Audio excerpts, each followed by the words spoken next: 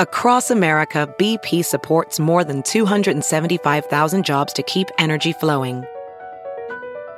Jobs like building grid-scale solar energy in Ohio and producing gas with fewer operational emissions in Texas.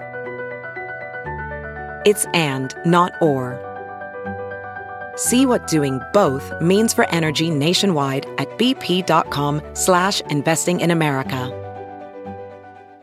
This week in China's history, January 5th, 1952. China's Five Ante campaign of 1952. Written by James Carter. Published in SupChina. Read for you by John D. Van Fleet. There are some things that the bourgeois may do, and other things they may not do, explained Zhou Enlai, reporting to the Standing Committee of the National Committee of the Chinese People's Political Consultative Conference on January 5, 1952. Among these things, the government identified 5 for particular attention: bribery, theft of state property, tax evasion, cheating on government contracts, and stealing state economic intelligence. Opposition to these 5 crimes, lumped together in a Five Ante campaign, was a critical phase of the transformation of the People's Republic. The start of a new year is a good moment to reflect on how we mark the passing of time. Important dates are often seen as dividing lines, separating one era from another. But in the same way that late December 2021 and early January 2022 are not so very different from one another, historical eras, even ones seemingly opposite, rarely changed so neatly or abruptly. One example of this is the founding of the People's Republic. Whether it's liberation or the loss of China, it's often perceived as a watershed moment that sharply separated what came before and what came after. But of course, it's not. After its near extermination in the 1930s, the Chinese Communist Party recovered and then came to power using a rural base. Agrarian reforms had been its foundation, leveraging Mao Zedong's deviation from orthodox Marxism by suggesting that the peasants, rather than an urban proletariat, could be the foundation of a communist revolution. But victory in the Civil War meant that the party now controlled not just the countryside, but dozens of major cities, where capitalist businesses continued to operate across the 1949 divide. Some of these were foreign-owned and/or operated, but even more were not. The CCP's ability to achieve its ideological goals and implement a socialist command economy would depend in large part on how it could handle these urban businesses, which were both centers of capitalism and engines for China's economy. Given the enormous challenges facing the party in rebuilding a country that had been almost constantly at war for nearly a century, it's perhaps predictable that addressing the role of Chinese business owners was not the top priority. In a place like Shanghai, the imposition of a communist government saw many immediate changes, but commerce did not shut down immediately. Many foreign businesses continued to operate through 1949 and into 1950. But changes occurred rapidly after China's entry into the Korean War. Foreign business assets were frozen in December 1950, and many companies were compelled to sell what they could to settle debts and tax bills.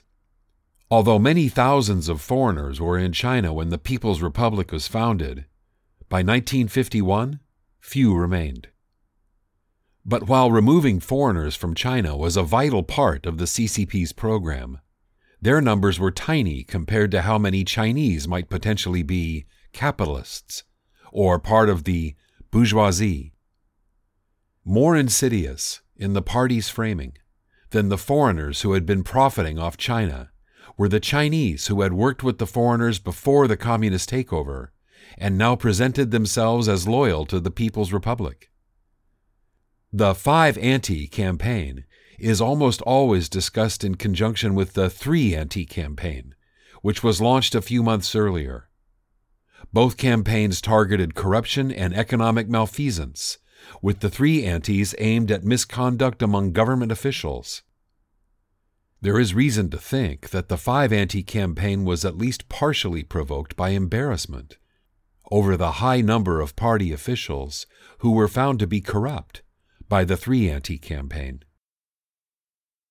In major cities like Tianjin and Shanghai, teams set out to investigate, and tens of thousands of party workers and cadres began laying the foundation for the campaign by evaluating the practices of Shanghai businesses. While some workers' organizations sought out tax evasion and price manipulation, others began to develop a propaganda network that could both spread and reinforce the campaign.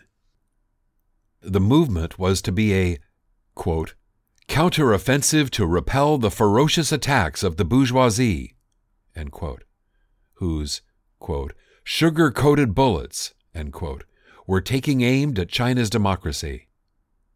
In their 1953 Pacific Affairs article on the movement, scholars Theodore Xian Chen and Wenhui Xichen described the tactics the party employed, foreshadowing the Cultural Revolution. Quote, the air was filled with accusations and threats. No one felt safe or knew who the next victim might be. Accusation meetings and denunciations assumed epidemic proportions, until no one could be sure that his name had not been mentioned in one of them. Cadres visited homes and spent hours persuading the victims to confess. Public address systems installed on city streets blared the names of individuals who had not yet confessed, together with accusation of specific crimes and warnings that attempts at concealment were useless. End quote. The combination of specific accusations with the suggestion that more information remained to be revealed left people scrambling to confess without knowing what they were being accused of. Promises of leniency to those who came forward voluntarily led many people to reveal crimes that were far beyond what state investigators had discovered. At the same time, those who had not confessed, in many cases because they had done nothing wrong, were hounded to reveal something they had done. The campaign was particularly effective, or malicious, because of the breadth of the categories being investigated and the vague definitions of what constituted a crime. Any successful business could be accused of making excess profits, which, in circular fashion, led almost inevitably to charges of fraud and tax evasion. The patriotic fervor that accompanied China's entry into the Korean War opened up new avenues for prosecution. Businesses that supplied the military often faced charges of either shoddy supplies or profiteering, both at the expense of those fighting against the United States. This last method was especially important when the party incited rallies and mass mobilization, calling on workers to publicly denounce their employers and their crimes. At the height of the movement in Shanghai, more than 50,000 cadres were working to promote the campaign. In February alone, some 3,000 meetings took place in the city, involving hundreds of thousands of workers who took part in parades and denunciation meetings. Predictably, the campaign was declared a success, revealing a grave threat that the party had foiled. Vice Premier Bo Yibo, one of the CCP's 8 immortals, and father of Bo Xilai, reported in the People's Daily that 450 capitalists had been investigated in 7 of China's largest cities. Of those, 76% were found guilty of one or more of the 5 evils. In Shanghai, where the associations with foreign capital were strongest, the figure was 90%. Neither the 3 nor the 5 anti-campaigns received the attention of other mass movements, like the Great Leap Forward or the Cultural Revolution. That is understandable, given that neither of them have the toll, in lives or livelihoods, of those cataclysms. Yet, the mass campaigns of the early 1950s ought not be underappreciated, for they reveal both the fundamental weakness and unexpected strengths of the party in ways that moved it toward the extremes in the decades that followed. For one thing, the levels of corruption revealed in, especially, the 3 campaign caught the leadership by surprise. In a government that was just a few years old and had been built on promises to lead China out of the corruption that had plagued the Republic, this was worrisome news, and news that seemed to call for stricter discipline and harsher punishments to enforce ideological purity. The success of the movements, together with the unexpected and unexpectedly effective fight against the Americans in Korea, bolstered the leadership's confidence in its ability to mobilize China's population. Rather than a more moderate path toward economic growth and broad political participation, the party instead doubled down on ideological extremism, culminating in the dark excesses of the Great Leap.